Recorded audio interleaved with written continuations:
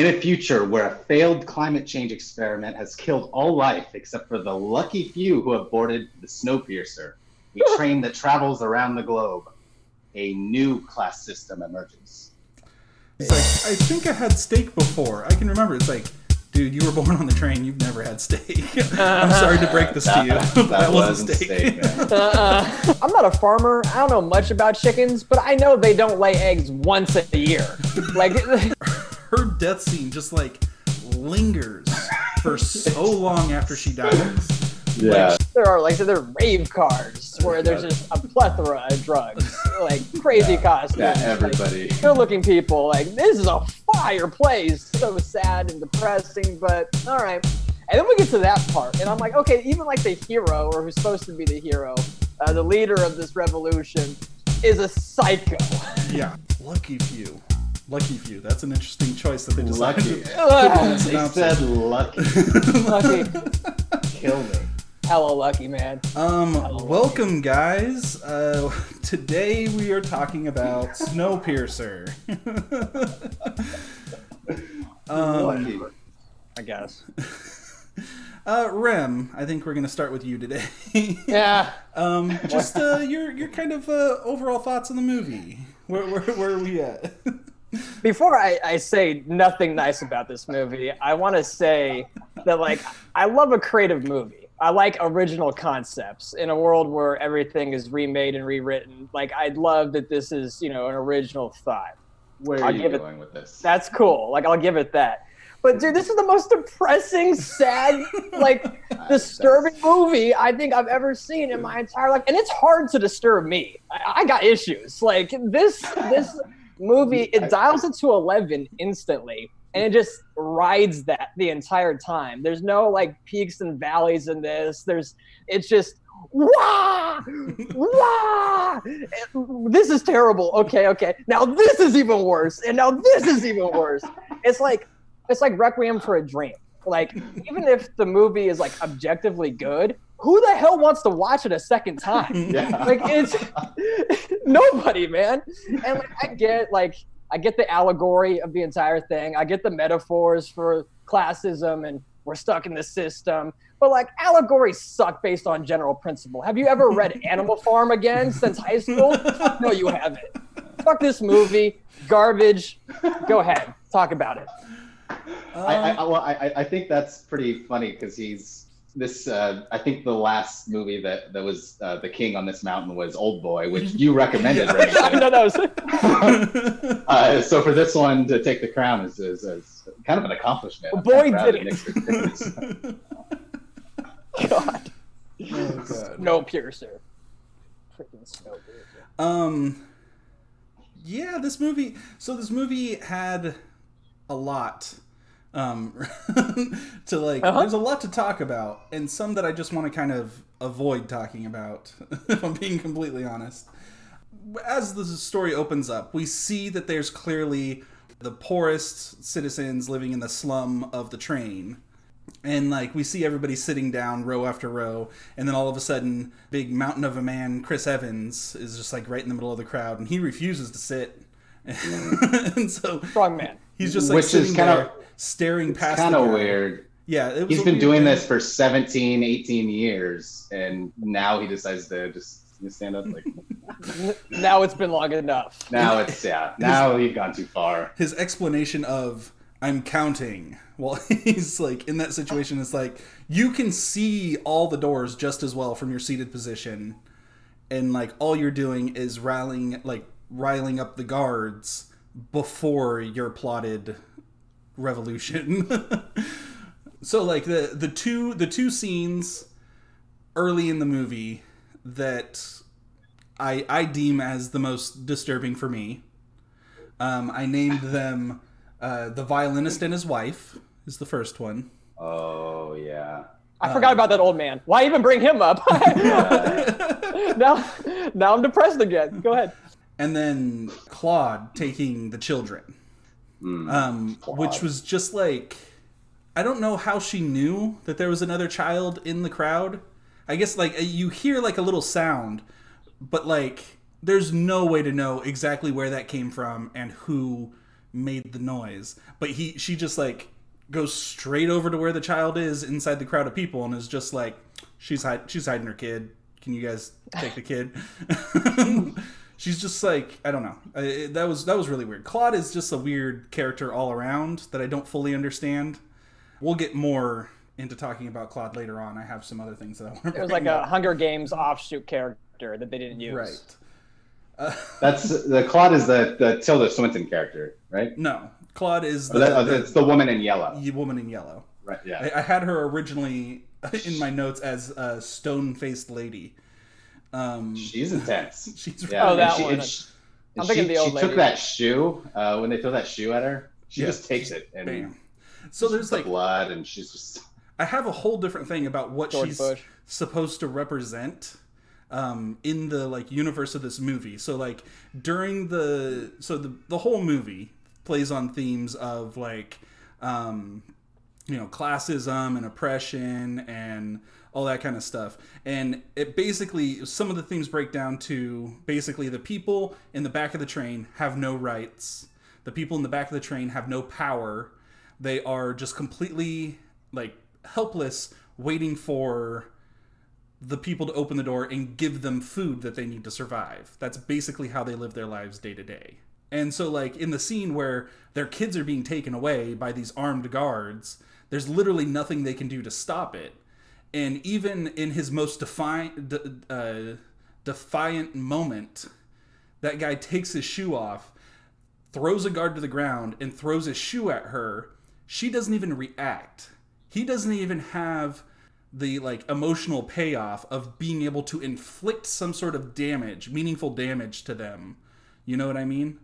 Like when you're being like treated as if you have zero power in a situation, and he does the one thing he can do to like reach out and fight back against that lack of power, she still takes the power back by not reacting at all.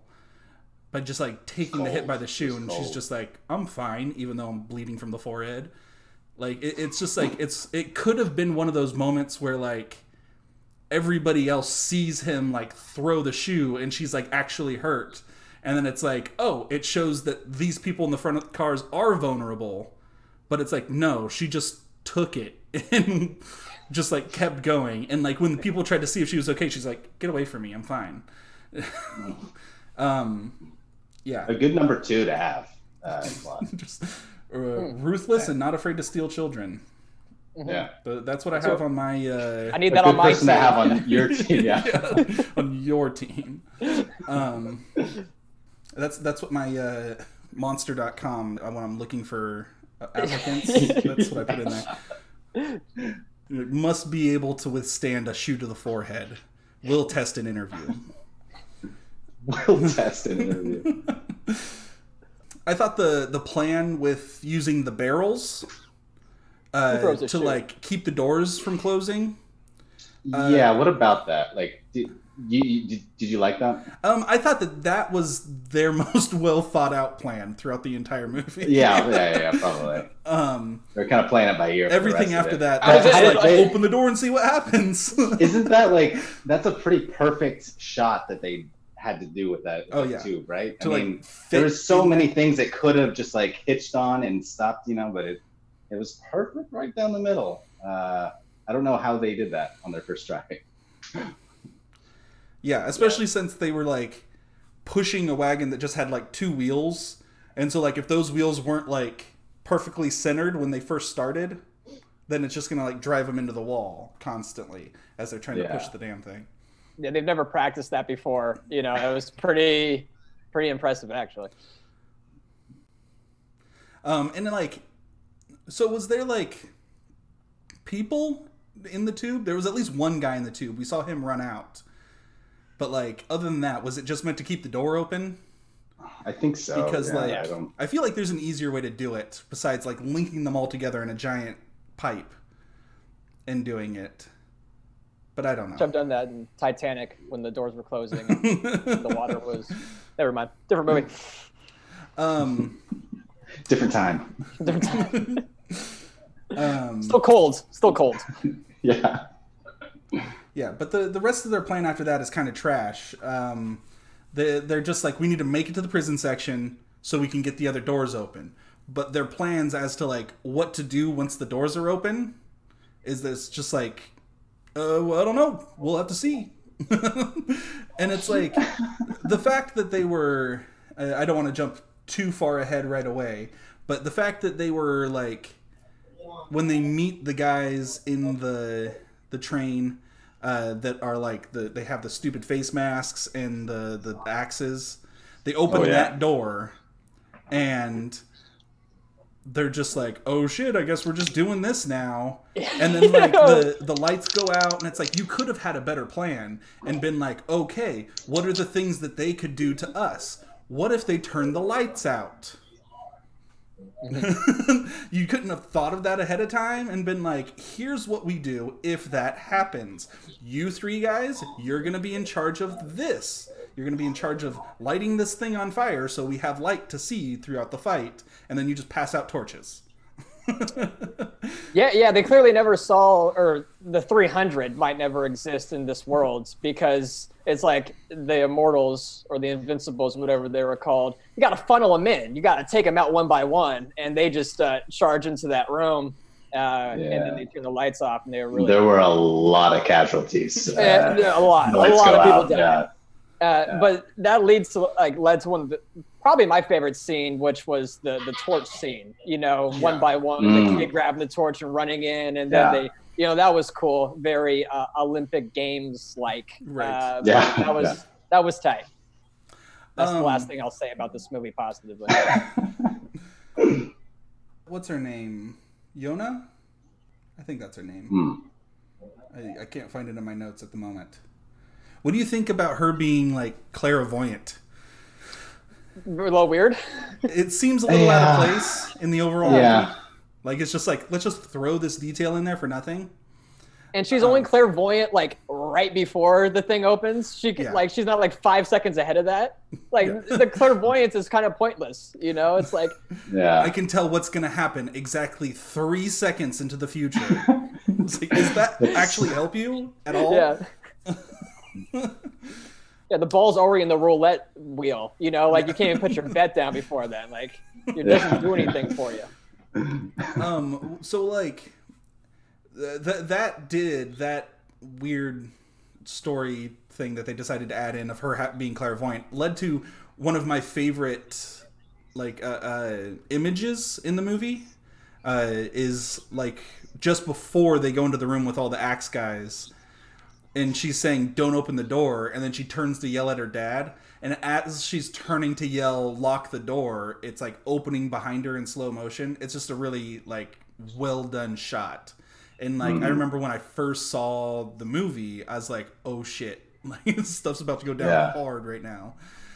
It was just that's a really nice. I think that's one of my favorite things about the movie is that, it's kind of like with every train, like you don't know what's going to be on the next car. It's going to be a bigger, badder enemy. There's going to be different weapons. They go to the rich people. Like, I don't know. I think that every car is kind of like a different surprise and kind of a nice little, all of a sudden they're in like there's like first graders being taught, like, which those cars, like in order that they are, that doesn't make any sense. It doesn't make sense how many people are on this train. And then the slaughterhouse. As we're going back. It doesn't make any sense. There's not enough rooms for people to sleep in. I feel it makes sense. They didn't actually show any of the actual living cars. Yeah. Not at all. But everybody knows the sushi bar does need to be by the first graders, though. I think we can all agree. That's fair. Yeah.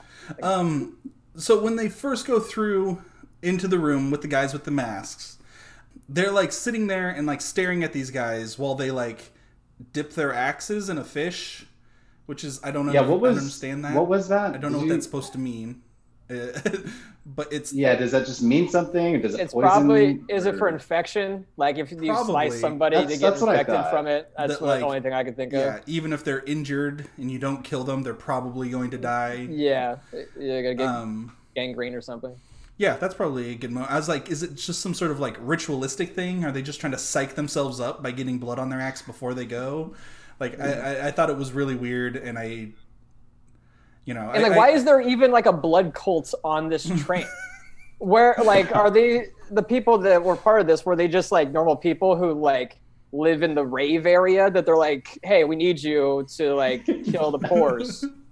Like, who are the people with the masks? You know, I don't. It's true, yeah. Or did they just all live in that? Rest? Did they all just live in that section? Like, you're there to protect against an uprising at all times. Stand here, hold this axe. This is your life. Put on this stupid mask that for some reason has your mouth open but your eyes covered. It was a dumb mask. Really stupid mask. Yeah. It's like a really bad criminal. It's like, we're going to put you in a room where you have to fight a bunch of like really dirty, sloppy people when they come through the door. But we're going to put a blindfold on you. But don't worry, because the lights will go out and nobody will be able to see. But we'll give you night vision goggles. But you won't really be able to look through them, seeing as how you have a bag over your head. I mean, that's definitely a symptom in a movie of like making a stylistic choice over like a practical one that makes sense in the universe. Yeah. Also, Chris Evans grabs the gun because he's like testing his theory of like they have no bullets. Why did he put the barrel to his own head? Why didn't he just pull the trigger and like he didn't have to put it to his head? He was probably hoping that they had bullets. Yeah, please kill me. Do it. One way or another, I've had enough of your shit today. Fair, because dude, if I was on, I would have killed myself 17 years ago, man. I would have been. I'm not eating. As soon as the sky falls out. As soon as the sky falls out, I'm dead. You know, if that like volcano in Yellowstone ever explodes like they were saying it's going to, I'm gone. I'm out of this world, man. I'm not dealing with the fallout of that. No, it's not worth it. Like, this movie is propaganda for chemtrails, actually. That's my biggest takeaway. Yeah, kinda, right? I mean, that's how the movie opens, very dramatically on chemtrails.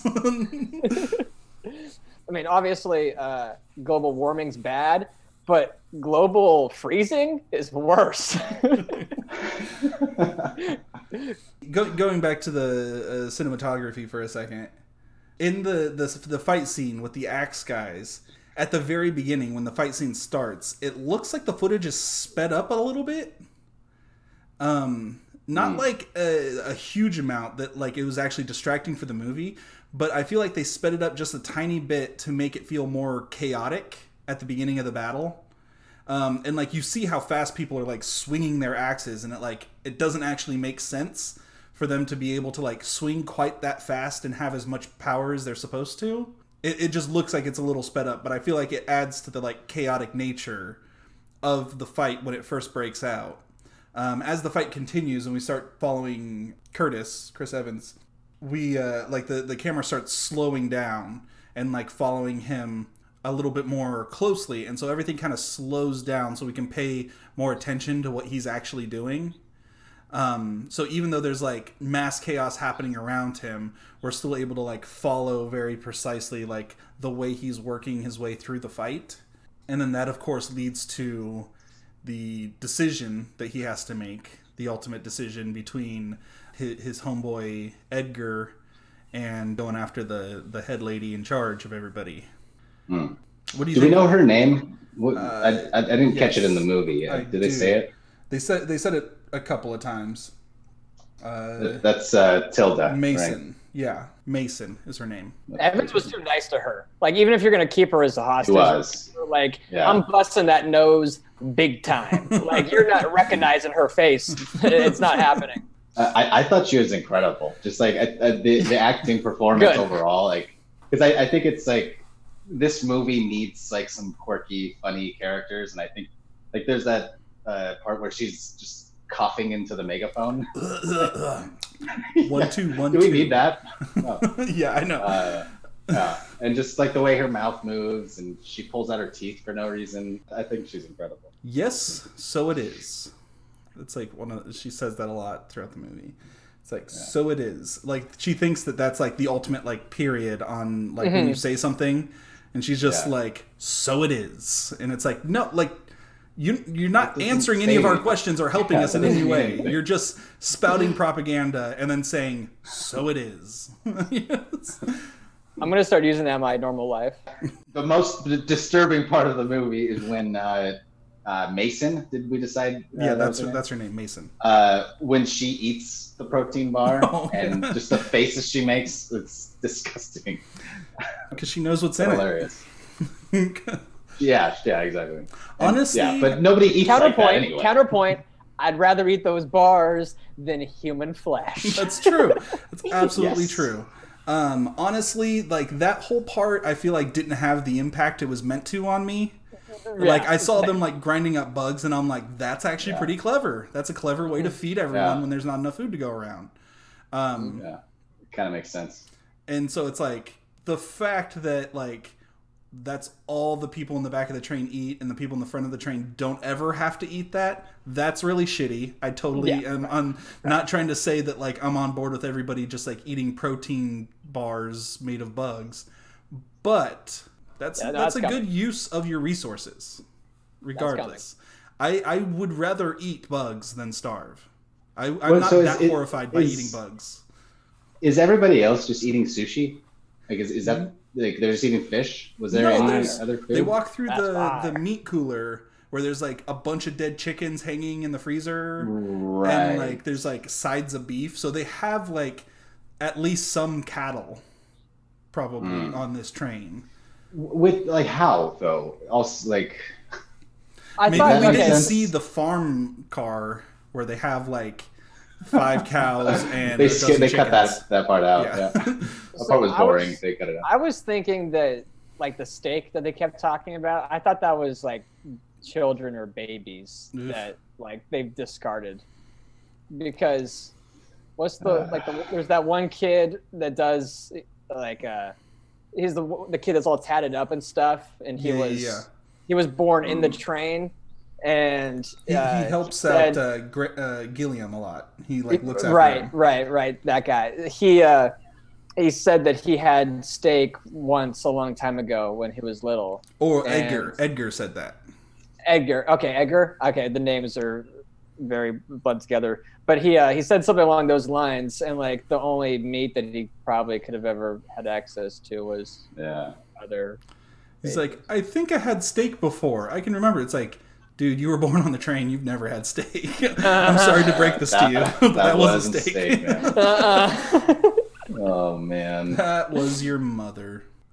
We didn't even talk about the Mason's speech in the back of the train. Yeah. And what happens immediately after her speech in the back of the train. So, like, her whole speech... Like, she can't. I don't know. I can't get on board with her tactic. One, because she's just really seems like an evil person and takes joy in the misery of other people. But like, same. Why would your tactic be? I'm going to intentionally antagonize and belittle the people who are trying to, fight back, or the people that are like, resisting. Because that's the whole reason she's there, is that they saw a little bit of resistance, and so they need to put everybody back in their place. And she thinks the best way to do that is to call everybody a shoe and know your place. Like, come on. How about let's just work on emphasizing the fact that without us all staying on this train, we all die. Let's focus on that part of it. When you're like trying to sell them on the idea of like staying under control. That's great and everything, but historically speaking, dictators don't rock that way, and it's all about putting them under the shoe, putting them under the heel. Like Stalin never was like, let me appeal to anything besides death and destruction. Anybody that opposes me dies and is wiped out of history. What happened to him? To Stalin? Well, I mean, that's kind of my point. Right. But these tyrants think the same way. Right. That's how they operate. Because they think that's never going to happen to them. It just seems like, if there's better ways of controlling people than she was implementing, the way she was doing just seemed more antagonistic. Like she was like, hey, I'm just going to keep poking this bear until it wakes up and attacks me. Yeah, it's Machiavellian versus Sun Tzu, I guess. Yeah. Like. And she like decides to like, I'm going to set the shoe on this man's head while we're talking about this. It's just so macabre and disrespectful. Like, and then like this guy is literally about to like lose his arm in front of everybody in, you know, basically what amounts to the equivalent of a public execution. And like you think that like, oh yeah, I'm gonna put this shoe on top of this guy's head. That's not gonna enrage the crowd that I'm standing in front of. Oh yeah, and the only thing standing between me and that crowd is a bunch of soldiers with empty guns. They have working guns on the train. Why didn't they, like, one of those guys have a working gun? Right? Like, just in case they need to, like, pull off, just, like, make sure every gun has, like, a couple bullets, just so everyone thinks that they have a full magazine. Like, you don't know which one. You don't know which one is the real gun. There's one here, but you don't know which one it is. And that's the thing, is like, if he had done the whole, like, grabbing the gun and pulling the trigger thing, and, like, he's like, they're like, they got no bullets, and then the other guy that was standing there with a gun just, like, pops off around, everybody's running away. Like, everybody's like, no, they actually do have bullets, just not that one. The guy losing his arm, too, I feel like that would do pretty much nothing to the crowd to, like, intimidate them, because guess what? Everybody has one arm anyway. So what's one less guy like losing his arm? They were cutting their own arms off. Yeah. And feeding them to people. I think these people are pretty desensitized. Yeah. Like, yeah, okay. So they're like, yeah. We've seen this one before.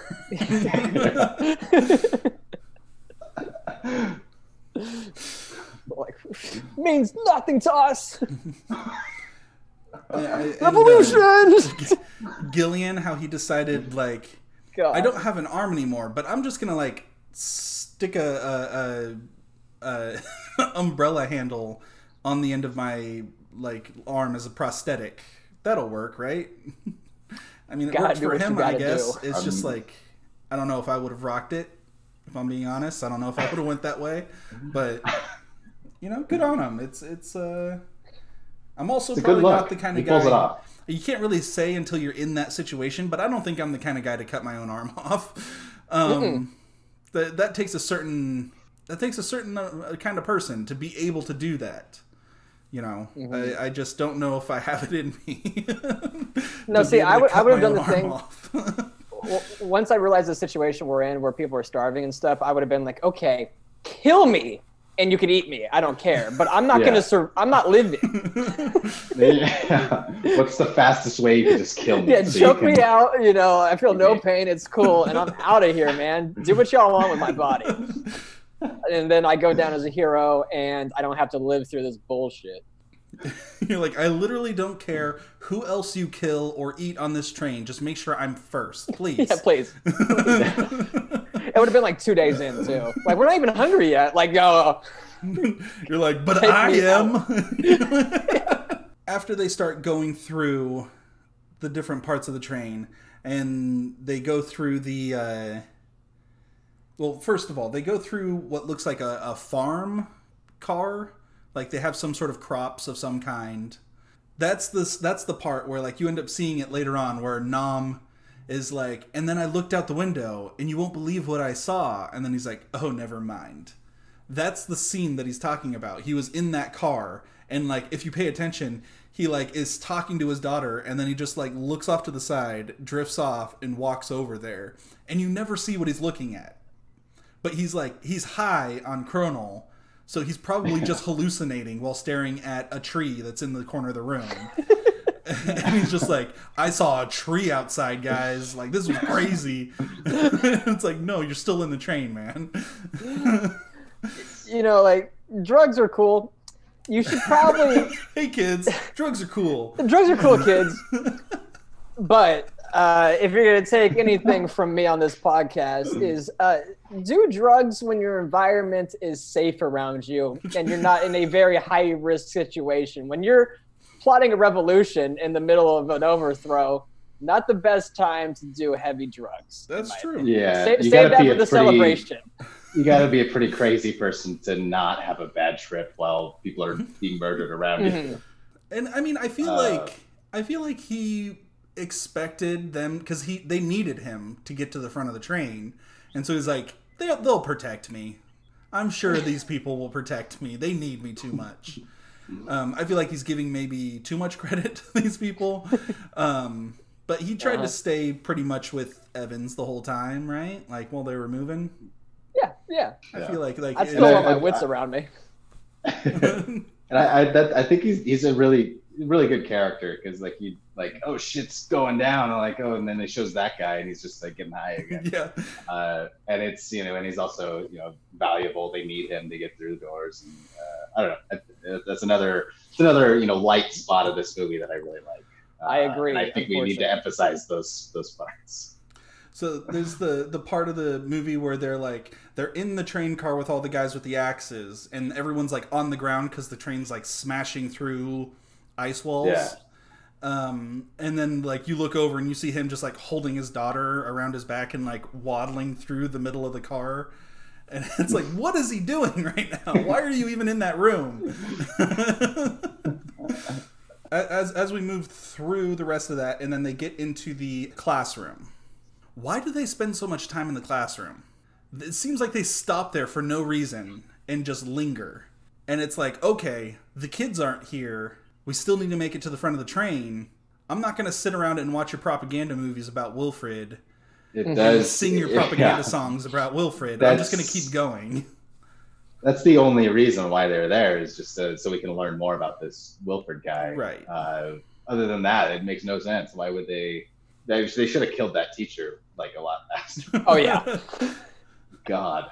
And like the Eggman who comes walking by. And why would they take the eggs? Your eggs. Yeah. And it's like everybody's like, "Ooh yeah, give me those. Go ahead, let this guy with a wheelbarrow past us into the back section that we just conquered." Yeah. It's like, no, like nobody's getting past you, right? Like, if you're in that situation, anybody. I'm not letting you do this. Mm-hmm. And it's like, okay, I've only had protein bars for the last 18 years. I had a bite of sushi on my way over here. Fine, maybe I'll crack open an egg because I'm still really hungry. But like, also, don't go past us. And then when he starts reaching for a gun, or when the school teacher decides to pull out a gun, it's like, okay, let's kill both of these. Now we have a whole arsenal to ourselves. Yeah. I've never even seen an egg before, and now you're just handing me hundreds of them. No, something's afoot here. Clearly, I didn't even know chickens were real. Yeah, and that's the other thing is that like to the first class passengers or economy passengers, like apparently this is a thing because the teacher's like, the New Year's eggs are here. Oh yeah. But like that's clearly not a thing that makes it all the way to the back of the train. So why would you let this guy continue to walk all the way to the back of the train? Everyone behind you is either dead or from your same part of the train, so you know he's not going to be trying to give eggs to your people. And also, I'm not a farmer. I don't know much about chickens, but I know they don't lay eggs once a year. Like, these are mutated chickens or something that can only lay on New Year's. Like, what? I don't. But when they do, they really lay. These damn once a year chickens. We just have so many eggs. I know. Yeah. New Year's eggs. Yeah, let's make it a thing. Okay, and then I have another question about that, because he picks up the gun, shoots Mason right in the face. She totally deserves it. Should have happened earlier. Yeah. But then, where does he get all the extra bullets that he uses from? The teacher is like blasting bullets wildly into the car, and then after she's taken out, and then he picks up the gun, after he kills Mason, he picks up the magazine, the extra magazine off the table, and you can hear him switching out the magazines. So he just put a fresh magazine into the gun. And then when he goes over into the next part and he has the shootout across the turn, he shoots for a while, goes, hides behind the wall, changes out his magazine again, and then starts shooting again. Yeah, that's a good point. And it's like, where did those extra bullets, where'd that extra magazine come from? There's like a phantom magazine somewhere in there. That's just movie gunplay, where like guns always have way more bullets in them than they should, or unlimited magazine. or whatever. And a guy who has probably never held a gun before in his life is just really accurate. Is there a range on this thing? Does one of the cars have a shooting range on it? Like, I don't know. And these bullets seem pretty scarce, so you're using up a lot of those for whatever full. And it's like, it's another one of those movie things. Do you think that the gun that he had would even be able to travel as far as it did and get stuck in the glass? Like, highly unlikely. But then even more so than that, they're both constantly moving on this train. And so they have to take into account how fast they're moving. And then they have to lead their target from where he is to be able to get the shot to eventually meet the person as both items are moving.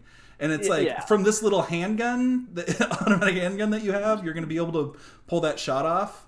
Like, maybe the guy with the rifle would be able to pull off a shot like that. But again, I think we run into there's no way you're practiced enough to be able to pull off a shot like that. Yeah, are you American Sniper? Because if you're not... And just like by default, I don't have to practice. That's how good I am all the time.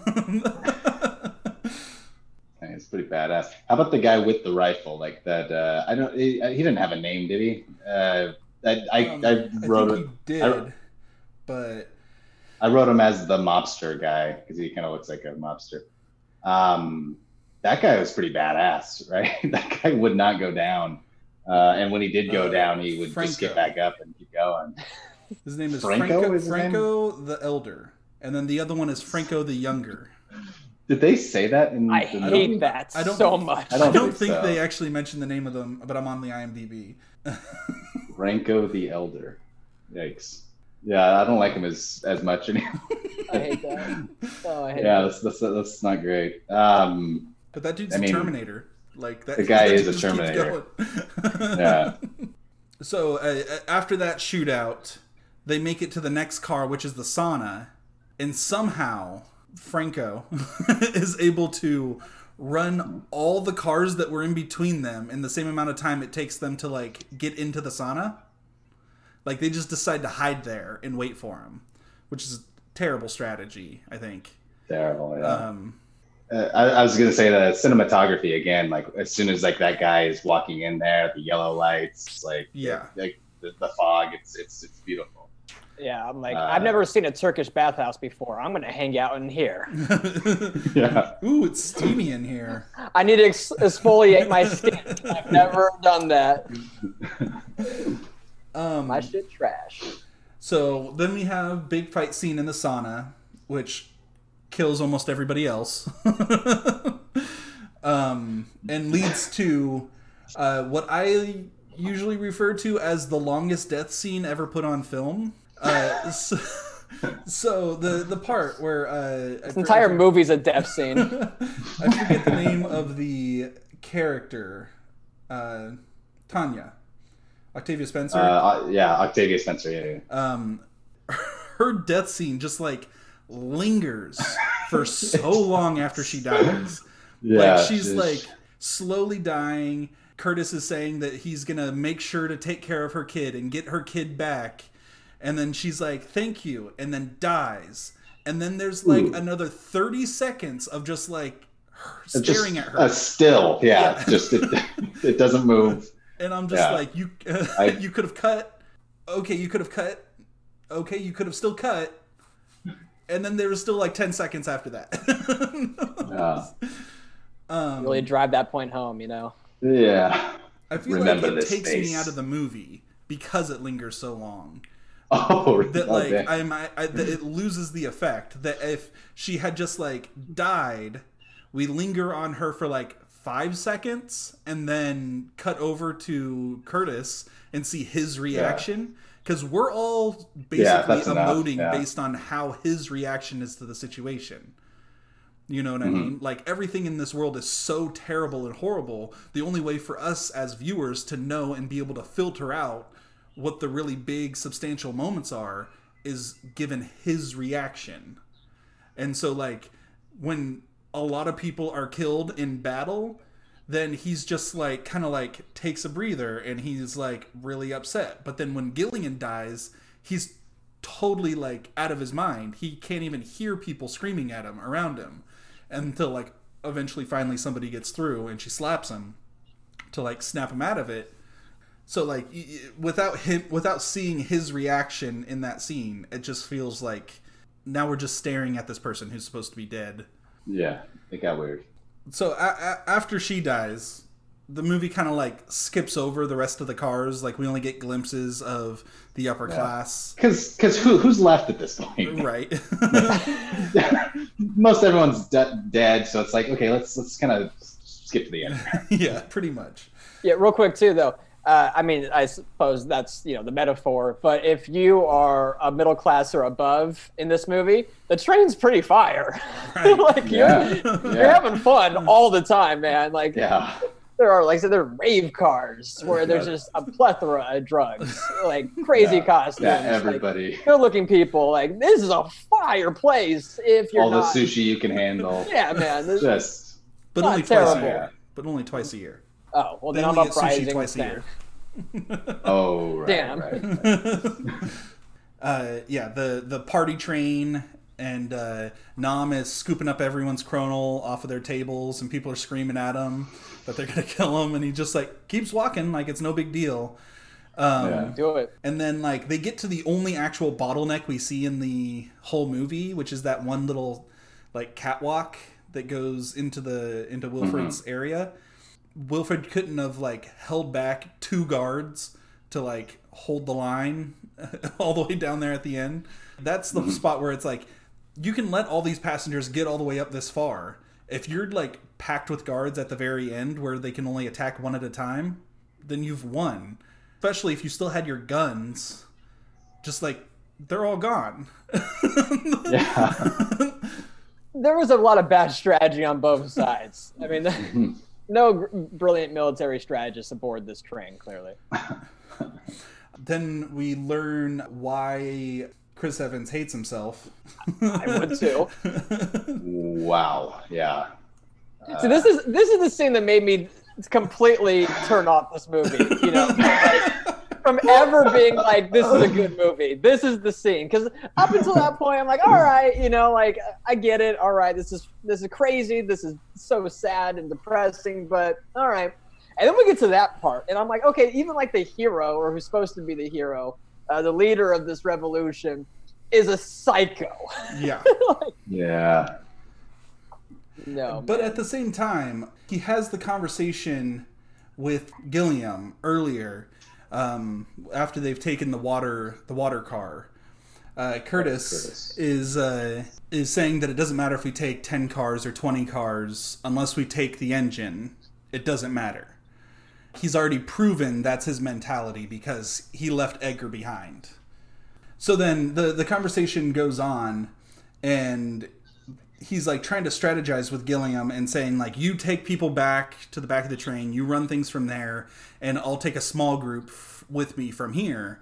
And Gilliam basically says, why do you do that? You're the one who's our leader. Like, why do you insist on trying to push me into that role? He says, you just have to accept the fact that you're our leader. And his response to that is, how can I lead if I have 2 good arms? That confused me when I heard that. When you like, first hear that, you're like, I don't really get it. But then after he tells you about eating babies, and then he tells you the story. Because he didn't sacrifice one of his arms. Right. Because that's what a leader does. Yeah. Well, he wasn't... Eat my arm. He wasn't brave enough to stand up to do something that wasn't... to not do the evil thing, I think, is like really what he's getting at. You know what I mean? Like, he made the bad choice, and that still haunts him. And so, like, coming from, like, his standpoint as, like, a leader, like, you should be haunted by your past, because you did some really terrible things. But, like, all that matters is what you do with your future. And we can get into what he does with his future in a second. But I just wanted to read this part that's... Okay, so this is part of the story that he tells. I have to no. listen to this again. Where he Oh, says, God. he said, well, okay, I'll summarize. No, go ahead, Nick. Go ahead. After killing a woman and stealing her baby, Mm-hmm. a man walks up and tells a group of people to give him the knife. Everybody's assuming that guy is going to kill the baby. But instead he takes the knife, cuts off his own arm, and says, if you're hungry, eat this and leave the baby. Now, Curtis's response to that is, I've never seen anything like it. I bet you haven't. I'm like, no shit. It's like, so you're telling me that you've never watched somebody cut off their own arm to keep you from cannibalizing a little baby? That's bizarre, man. I mean, I'm pretty sure that's a one-off situation. Like, most people, if ever, don't run into that situation multiple times to where you're like, I've seen this before. Jesus. Like, oh, he's doing the thing. I've seen this. I just thought it was really funny. And, like, because I've seen this movie, like, 4 times. And so the last time that I just watched it was actually, like, an hour before we started talking. And I was kind of just like skimming through it just to have any last minute things I wanted to add. Mm-hmm. But then I got to that part and I was like trying to like really immerse myself in the scene. And then I thought about the line like that where he's like, I'd never seen anything like it. And I'm like, no shit. And it just like distracted me from the intensity of the scene because I'm like, of course you've never seen this before. Nobody's ever seen this before. In the history of man, yeah. Yeah, most people, yeah. Yeah, and like, but the fact that like, yeah, Curtis is not only stealing a baby to eat, but he also had to brutally kill the mother to take the baby. Yeah. Eat the mom. Eat the mom. Yeah. Let's start there. It's gotta be somebody else. Yeah. But he said babies taste better, taste best. so. But he said babies taste best. I mean, honestly, in a situation where I have to eat another person in order to survive, I'm not going to be like a sommelier and like trying to like taste all the like fruity notes that are coming through in the meat. It's like, no, I'm just gonna like, this is like I'm getting this Jeff tasted done. better. I'm not tasting anything. It goes straight down and nothing's been tasted. But what The fact that we're even talking about this. Suffice it to say, it's not fun when you first that bomb is first dropped on you when you're first watching the movie. You're like, I didn't expect that to just happen. No, nope, didn't need it. But I will say, pretty good acting by Chris Evans. Yeah, no, that's a give good it to scene. him. Like it really draws you in. Yeah, I'll never be able to look at Captain America the same. But besides, that it was cool.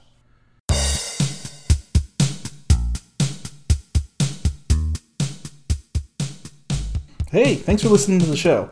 This is actually part 1 of 2 for Snowpiercer, so keep an eye out for our next episode. Or you could always just subscribe, and then you're notified immediately when a new episode comes on. I hope you enjoyed, and I'll see you in part 2.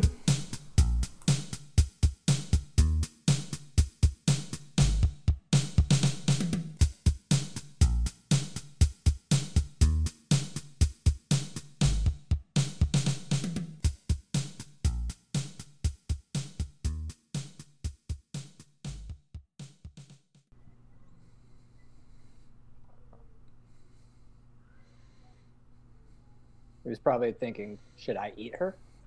I This is what we do, right? The thought had to have crossed his mind. He's like, that's steak. Like, we're not going to just leave her here. She's in the bathhouse. She's tender right now.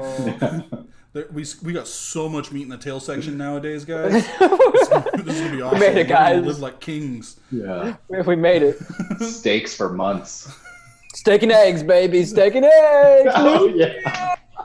Steak and eggs in the... Oh, my God. Oh, God. Which is really hard-boiled eggs and human. Right. Right. Oh my god. We got that at IHOP. So, International Human something.